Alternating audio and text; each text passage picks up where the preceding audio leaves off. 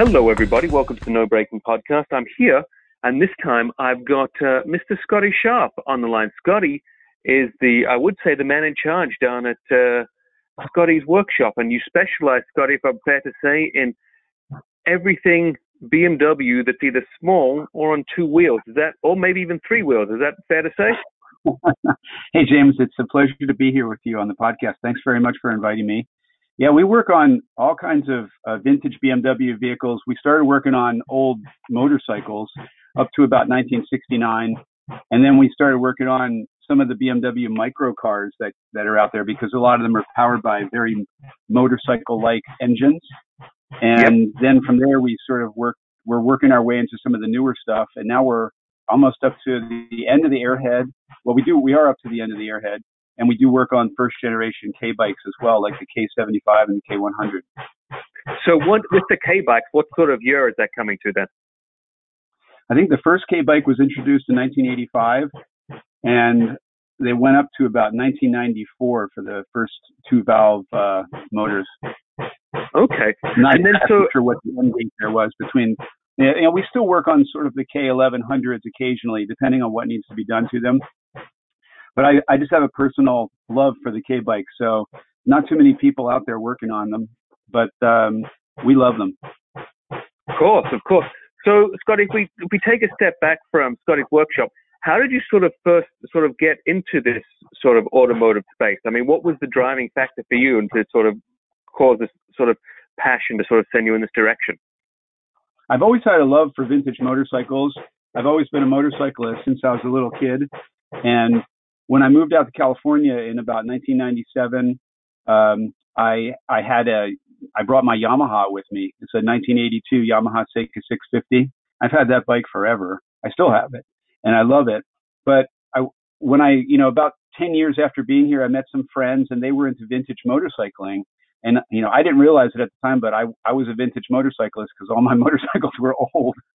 But I wanted to get involved and do some of the rides that are available in Northern California, and many of them require that you have an older motorcycle. And so one of the rides that I was really particularly interested in is the Moto Melee, which was one of my first vintage motorcycle rides, and really introduced me to most of my friends that I currently have in Northern California to this day. And in coming, I was trying to figure out what type of motorcycle should I ride on the Melee. It's a very arduous ride. It's 3 days, about 1,000 miles, and some of the really roughest roads in California. And so I wanted something that was fast, comfortable, reliable. And I just started thinking about, what bikes were built before 1970 that I could choose from that meet all those criteria. And I'd already owned a BMW motorcycle, a newer one. So I was leaning more towards the BMW. Plus, one of my best friends, I'll give a shout out to my friend Blaise, who's got a /5, and he let me ride his bike, and he introduced me to the sort of that whole boxer engine BMW. Yep. And I just fell in love with that whole model. I started looking at all the different models that were out there, like the /2 and the /5, and I realized that the /2 had everything that I wanted. And so I started shopping around and found one on Craigslist. I bought this really cool R60 /2, I think it was in 1962, from a guy in Palo Alto, California, who had it since he was 17 years old, and he was in his late 60s when I bought it from him. So he had it his entire life. Yeah, he had it for a few years. Yeah, a few years, and it had been in his garage sort of unused for quite a while, maybe a decade or so. So it was in okay condition, but not awesome condition. And then he had also collected a ton of spare parts for it. I mean, I guess he thought he was going to go on some kind of worldwide adventure with it. So he had a spare engine, spare cylinders, all kinds of gaskets and everything. I mean, literally all the stuff that I bought with that bike was sort of almost put me into business when I first started working on old BMWs, because I had all these spare gaskets and cylinder heads and things like that. So anyway, I told him what I wanted to do with the bike, and he was ecstatic about it. He even gave me a price break on it because I couldn't come up with all the money that he wanted. So he gave me a bit of a price break, and I bought that bike, and I just fell in love with that bike. I wanted to make it as reliable as possible, so I took it all apart, and started putting it all back together again, and looking for problems and trying to figure out what was wrong with it and what could I make better in order to make it more reliable.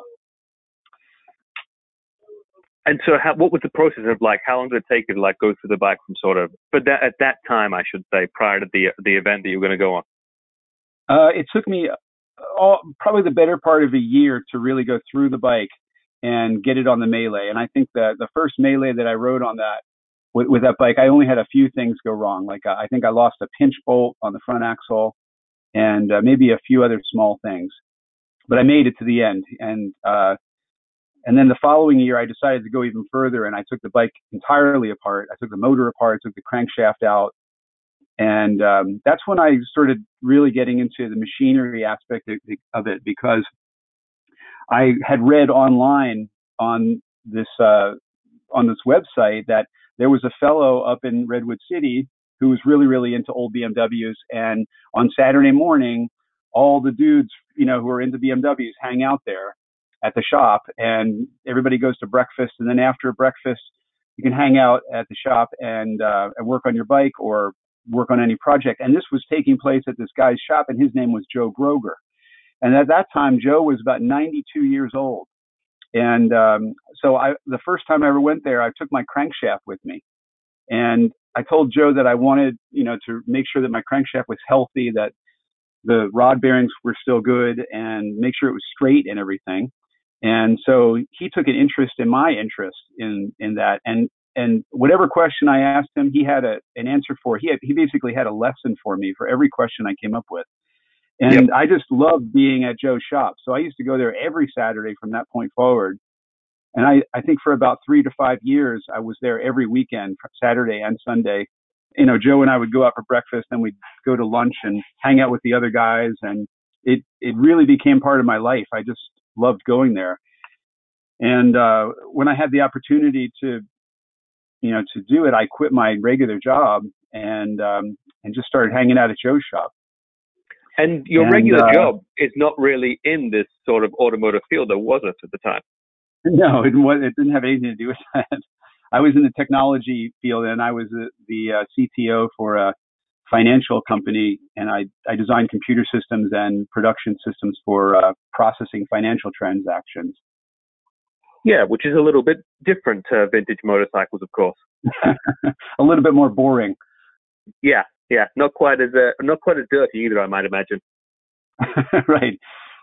Yeah, that was part of it, actually. I really just like this, being in Joe's shop, the smell of it, all the machinery. I mean, he had like 4 lathes and 4 milling machines, and every piece of machinery that you can imagine being in a machine shop, he had it. All kinds of vintage machinery that all designed for making things and making things out of metal. And it also, he even told me I was going to say, it also sounds like he's got more than one of everything as well in his shop.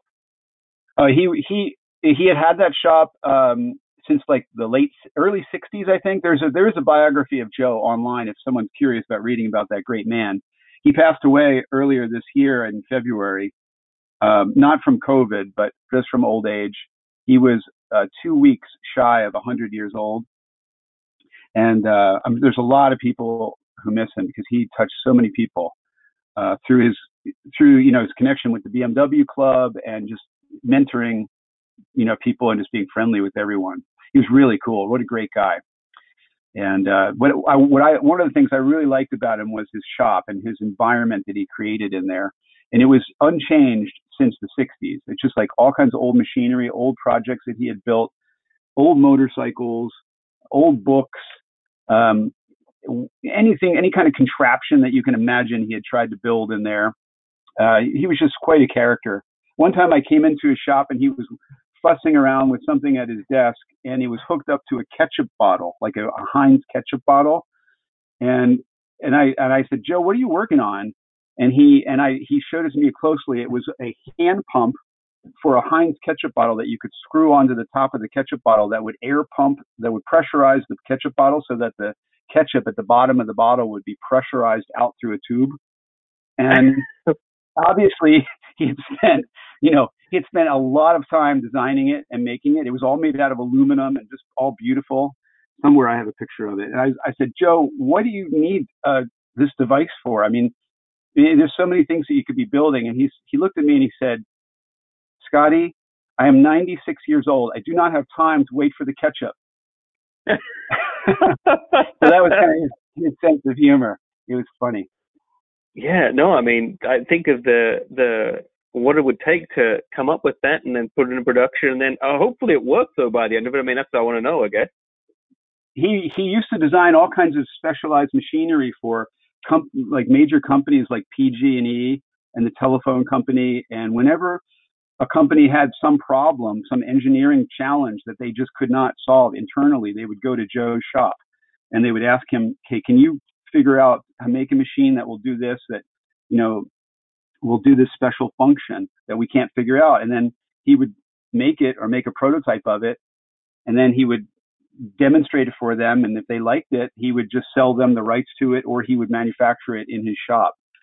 And he made all kinds of little contraptions like that. Some of them were as small as little tiny valves used to move air or liquids.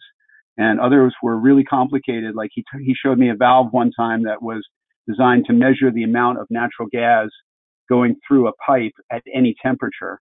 And it would automatically recalibrate itself based on the temperature of the gas. Really complicated stuff. Yeah, I was going to say that does not sound easy at all. Yeah, all handmade. Like he had no CNC machinery, no computers, no design software. All of his stuff was hand drawn on a drafting table with pencils and and compasses. That's how he did everything. Yeah, so it sounds like you had someone that would be the good format of what one might say is a sort of mentor to get you started in all of this business then.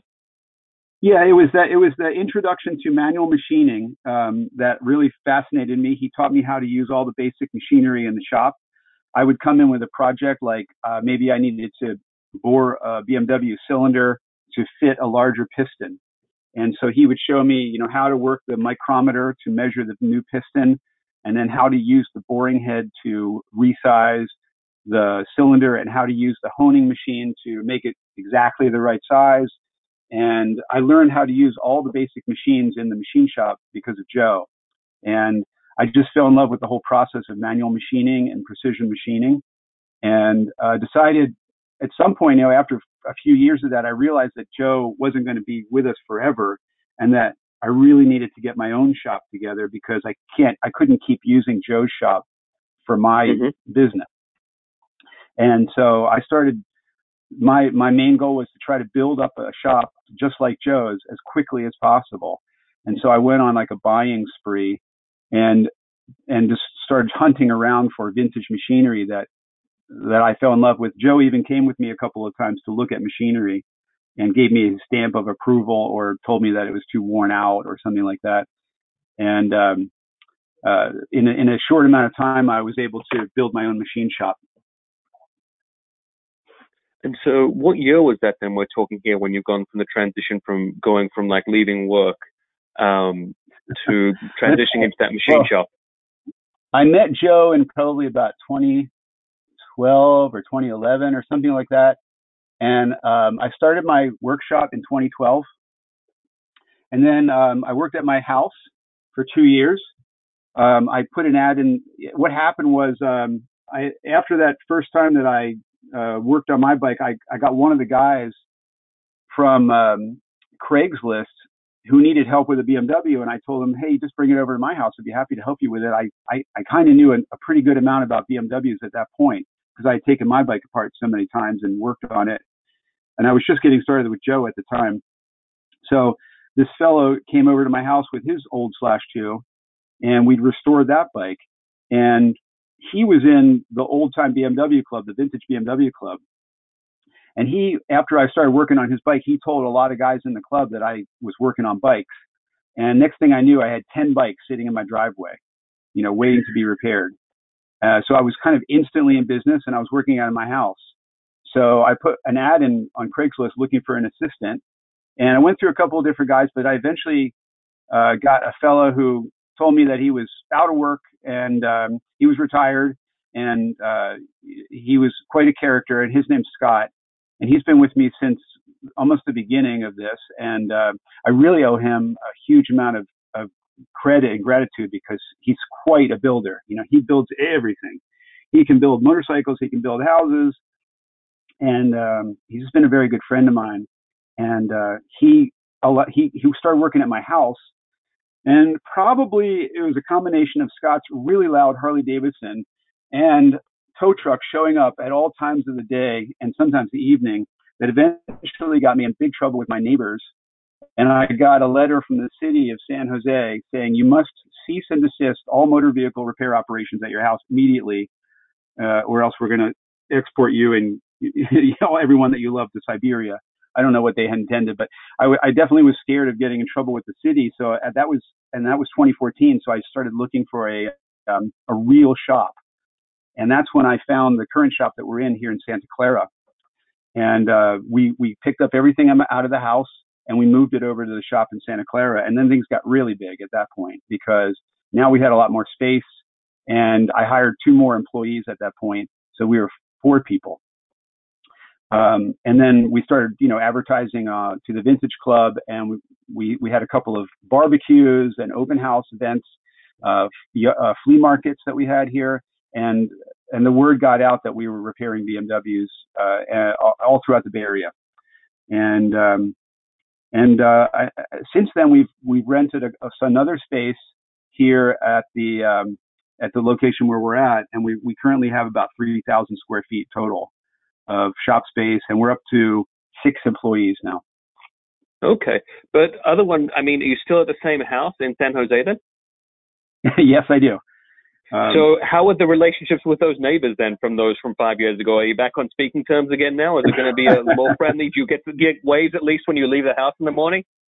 Yeah, I had an interesting occurrence happen. My neighbor might get a kick out of this because what happened was my next door neighbor, who was the sweetest old lady, passed away, and then her grandkids moved in, and they're younger than I am, and they're into hot rods and they're into loud music and having parties and stuff like that. So I'm really happy now that I'm no longer the loudest person on the block, and I'm not getting the attention that I once did. Look, you've made it now at this point, right? You're not the bad apple anymore on the block. Exactly. So I'm safe. I'm cool.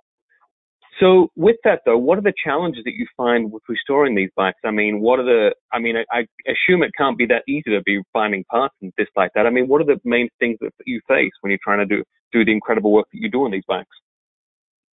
Well, the biggest challenge, up until now has really just been learning the old techniques. When I first started doing this, there was a couple old guys, and when I say old guys, I literally mean old guys who I work with to do stuff for me. Like, for example, I used to work with a guy named Chris, and he lives in Alabama. He's got to be in his mid-70s now.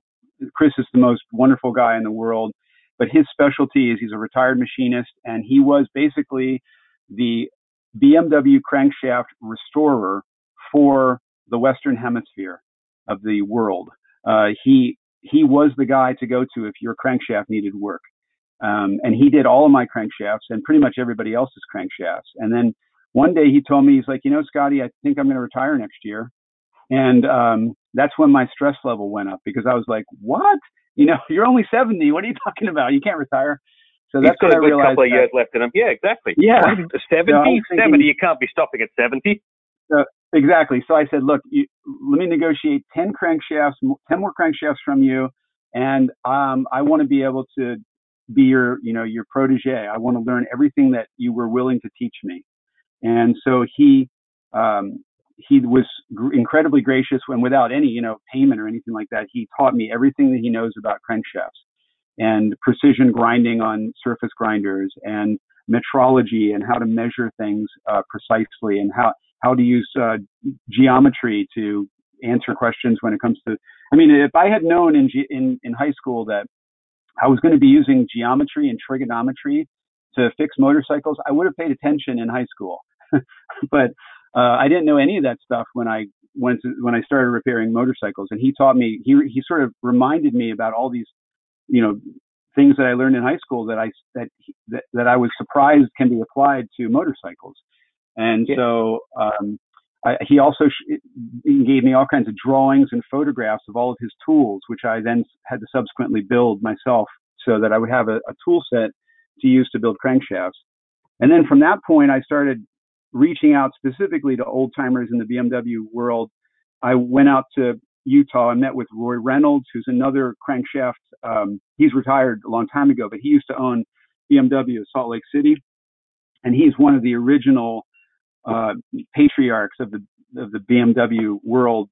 He was around when BMW was introduced into the United States back in the late 50s and early 60s, and was a master machinist, an incredibly nice guy too. So I went out and stayed with him and his family in Salt Lake City. And of course, I met one of my very good friends, dear friend, is Duane Ausherman, who lives here in California, and he's also another master mechanic. Was around back in the day when BMW first got started in the United States with, the Slash 2. And so he knows everything about Slash 2s, and he's sort of one of my go-to answer guys, when it comes to learning about stuff. So I basically just sought out all these old timers and tried to learn as much as I possibly could.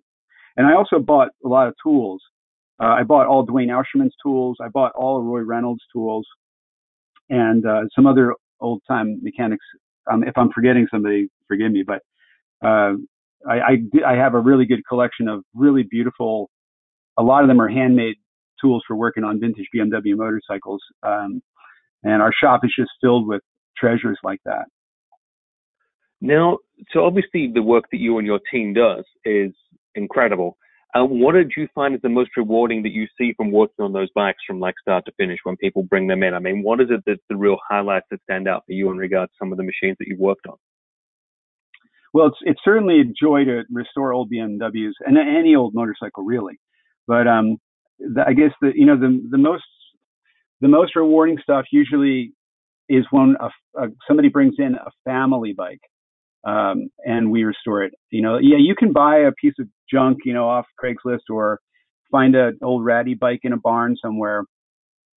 But when it's connected to your dad or your uncle or your brother or something like that, and it sat in a state of disrepair, or maybe even like almost total destruction from just the time that goes by, and it's brought back to life again, it's awesome. It's just a great feeling that we're, bringing something back that would otherwise be lost. We've done a couple of amazing restorations in that vein, but one of the most touching, I think, was, we did, 2 years ago, and we did an article in the Vintage magazine about it. Some people might have read it. It was, let's see, what's the fellow's name? Jim. I'll think of his last name in a minute, but this fellow named Jim came to us, and he was probably in his mid-80s, and he had sent his son-in-law over to our shop to inquire about finishing a restoration on his motorcycle that he had started sometime earlier. But the restoration sort of lingered on, and then he was diagnosed with brain cancer.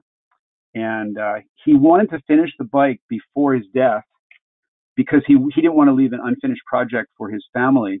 But even more so, he had the bike in his family for the last 50 years, and it had sat in a shed up in the middle, some mid-state, like North Dakota or something like that. Sat in a barn in North Dakota for 50 years or something like that, because way back when the bike was fairly new, his brother owned it, and his brother was killed on the bike. Had crashed it and was killed. And his father, was really upset by that, as you can imagine. And he put the bike away, never to be seen ever again. No one ever talked about the bike. No one ever talked about that subject ever again. And his father passed away, obviously. And then when he was in his 80s, he got it in his mind that he was going to restore his brother's bike. So he sent his son-in-law out to North Dakota to retrieve it out of the barn and started restoring it. And when it became apparent that he wasn't going to live long enough to finish the bike, he brought it to our shop. And it was only like a few months before a major motorcycle show that was coming up called the Quail Motorcycle Gathering. Well, actually, I'm sure everybody knows the Quail Motorcycle Gathering. And we said, it would be really magical if we could take this bike to the Quail, and then Jim could come and see the bike being displayed. And so we basically just put that as our top priority to get that bike done. And we finished it before the Quail. And then Jim came and visited, came to the motorcycle show. There, I have a photograph of him that was in the magazine where he's just beaming and displaying a picture of him and his brother as little boys, 17 or 18 years old on that motorcycle. And it was a really cool moment for him when he was able to start up the bike and ride it around on the grass at the Quail. And then he then passed away a few months later. Yeah, I can imagine that certainly you'll be able to create those, not only the bike, but creating those memories as well is truly incredible. Yeah, it's quite a treat. I mean, the bikes themselves are pretty awesome, but we're really blessed that we have the kind of customers that you can bring us projects like that. And, it's just amazing that they keep coming, because I didn't really know how many vintage BMWs there were out there. When I first started doing this, I kind of thought, well, we've done 100 so far. It's going to slow down. We're running out of bikes to restore. And now we're, I don't know, 200 or 300, and they still keep coming, and they're actually coming in faster than they used to come in. So, it's just amazing. I don't even know where they're coming from, but we just love when a new bike shows up. Look, I mean, it's kind of like that Wayne's World philosophy, right? If you build it, they will come, and that's what seems to be happening with you guys. Exactly. So, what are some of the challenges then when restoring the bikes that you're seeing now? You've obviously got an incredible array of equipment there and knowledge yourself, but what are some of the challenges that you see most commonly with the bikes that you're having to sort of deal with bikes that are obviously, like, even the most newest ones are still 20 years old, give or take, right? 20 plus years old. Yeah, it's really amazing the depth and breadth of the type of parts we can buy from BMW. BMW has a division of the company called BMW Classic, and it's run by they basically have done an amazing job of providing really good parts for BMW motorcycles all the way back to 1948 and earlier. For post-war motorcycles. You can go on the BMW website, look up parts, buy their part number, using the parts manuals that have been around since the bikes were new, and order the parts by part number, and they will get to you in days, sometimes the following day. And you can pretty much build an entire motorcycle just with new parts if you wanted to. There are some parts, of course, that you can't buy, like, for example, frames and things, but we buy parts from Germany almost every day, and we wouldn't be able to function if BMW didn't have that service. I think part of the challenge of restoring motorcycles is locating parts, especially for bikes that you're not familiar with. But with BMW, one of the joys of working on a BMW is the documentation. I have a sort of a personal interest in collecting old BMW documentation, such as factory manuals, parts manuals, drawings and diagrams and things like that. And I'm even, sometimes I'll be in touch with BMW. They have a division of the company called the Archive, and they do research on all of their old documents. And if you have a question, like, for example, can you tell me, what is the correct plating on a particular piece of hardware or something like that, there's a good chance that they'll be able to look it up and know what was correct for that era. Or if you're looking for trying to figure out what was the original equipment that was provided on a specific motorcycle, and you give them the VIN number, they'll tell you, oh, that bike was delivered in black with a bench seat, and it was delivered to New York City in 1961 on a particular day. And it's amazing how much information they have. Yeah, so that certainly sounds like they're doing a very good job to help support all their vintage equipment. It's amazing. Yeah, we would not be able to do what we do if it wasn't for that service that BMW provides. Now, the other stuff that we have that they can't provide, we do here at our shop. We have a full machine shop where we specialize in working on BMW motorcycle engines and gearboxes, and we do all kinds of stuff in-house, like, for example, rebuilding the crankshafts. We do restorations of cylinder heads, replacement of seats, boring of cylinders, restorations of the exhaust threads on the cylinder heads. We do our own TIG welding. We have a frame straightening table. We do our own body work and paint. Just about the only thing we don't do here is the really, really messy stuff. Like, for example, bead blasting. We do have a bead blasting cabinet, but for big jobs, for a lot of parts, we'll send it out and get it bead blasted. Vapor blasting we send out, and stuff like that. So I guess my other next question is going to roll in here. So how many motorcycles do you have now at this current time, Scottie? Me personally? Yes. I can't answer that question right now. My girlfriend is in the room. So my next follow-on question is then, how difficult is it for you to see some of the bikes that you may get through or get offered and then them twist? How are you able to, obviously there's always some bikes you can't ever get rid of, but do you ever ones where do you have too much of a challenge where some that come in that you feel like, well, I've given it the time and effort, I've brought it back to better than it was new, maybe it's time for someone else to enjoy this bike better than me? Is that something that you have a challenge with, or are you able to do that? And then I'm going to guess with your girlfriend being there, you have to say, yes, I absolutely can do that, James. I only have 2 bikes I think that I just can't sell. The other ones I do sell. I mean, everything's for sale. I always say people come in the shop and say, what's for sale? Are you selling anything? Everything's for sale.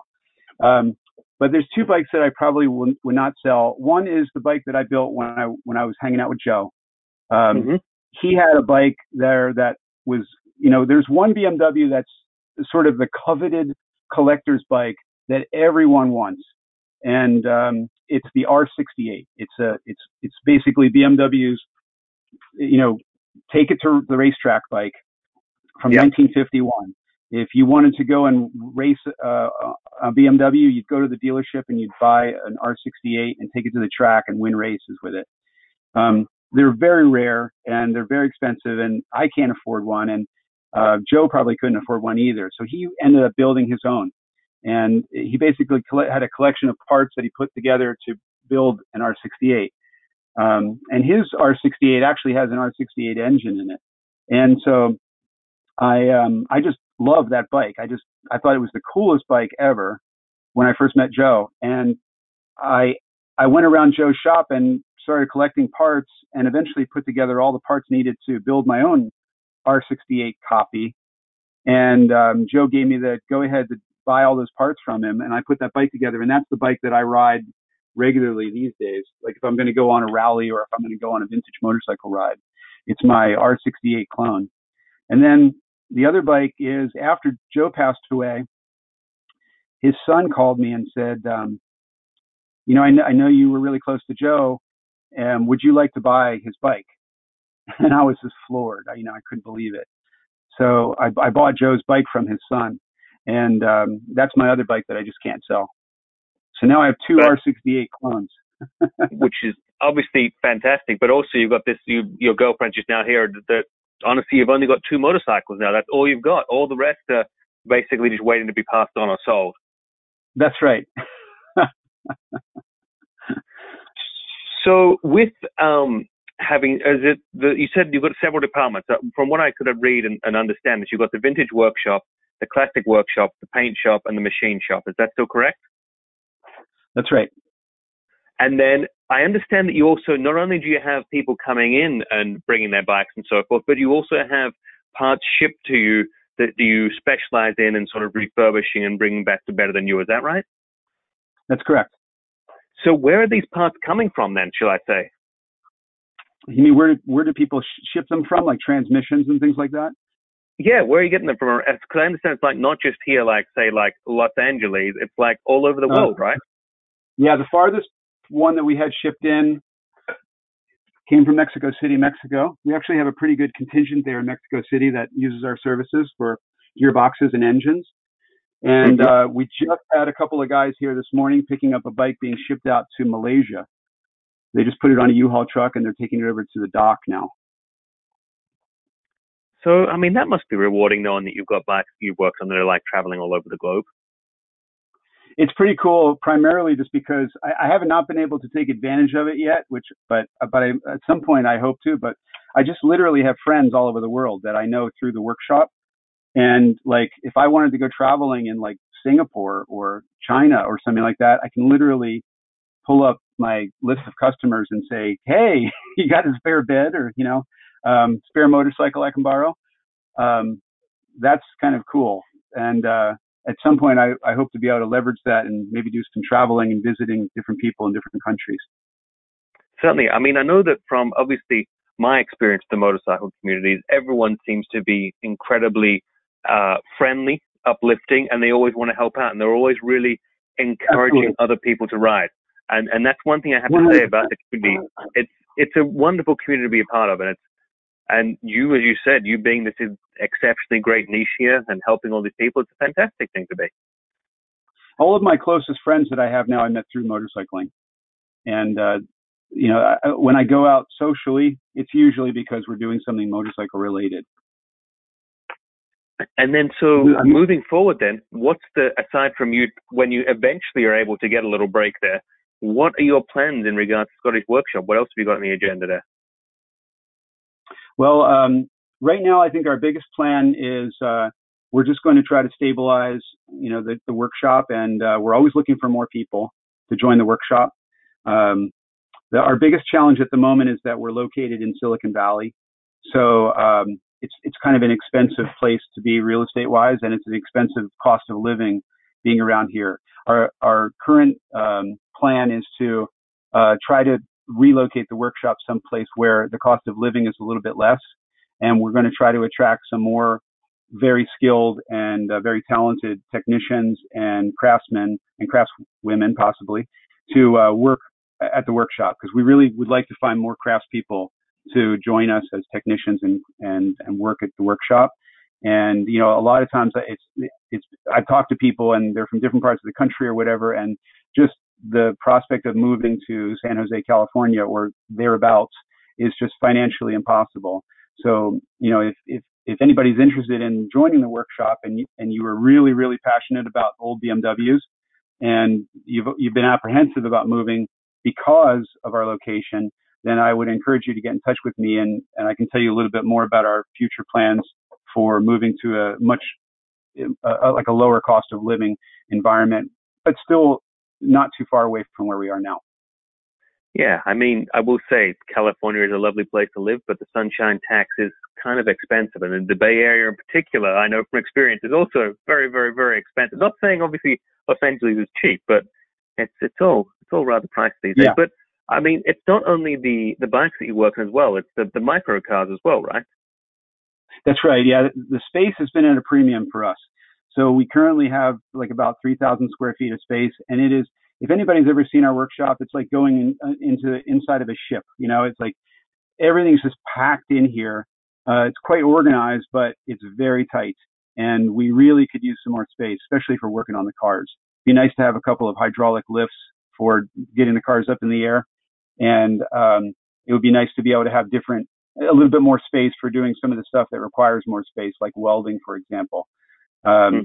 We just don't have the space for it right now. But I will say, with that being in mind, Scottie, where's the best place for people to find you and your team online? Our website is Scotties Workshop, and that's SCOTTIES workshop.com. And then what about, that must be someone calling now for placing another order with you by the sound that I'm guessing. Yeah, that's somebody calling right now. Sorry about that. Don't worry about it. But what about online on social media? Have you got any pages on Instagram or anything like that? Yeah, you can find us on Instagram at Scottie Sharpe, SCOTTIE SHARPE DD, as in David or dailydriver.com, or no, .com, just Scottie Sharpe DD. And on Facebook, we're located at Scotties Workshop. Wonderful. Well, Scottie, it's been a real pleasure talking us through this. I mean, it's fantastic, but the workshop's incredible. I'm really looking forward to hearing and seeing where this goes. I mean, I'm expecting just more and more big things coming from you guys. Thank you, James. It's really nice, and it's been a pleasure speaking with you. I really appreciate it. And for all the listeners out there, obviously, if you want to work on vintage BMWs, definitely reach out to Scottie. I'm sure he'd love to have a conversation with you, at least to go from there. But also make sure you give him a follow on the social media on Facebook and Instagram, and check out his website. While you're out there on the computer, please feel free to leave a review here for No Braking. I like to recommend out of 5, you give a minimum of 5 stars. Say some positive words. You can find us obviously at No Braking on Instagram and Facebook. You can always feel free to drop me a note whenever you want to, and I'll happily respond. Like to hear about new guests or anyone we'd like to talk to, please let me know. But again, Scottie, thank you so much for taking the time. Everyone listening, thank you so much for listening, and I'll just see you next time. Thanks, everyone. Bye-bye. Thank you very much, Shane.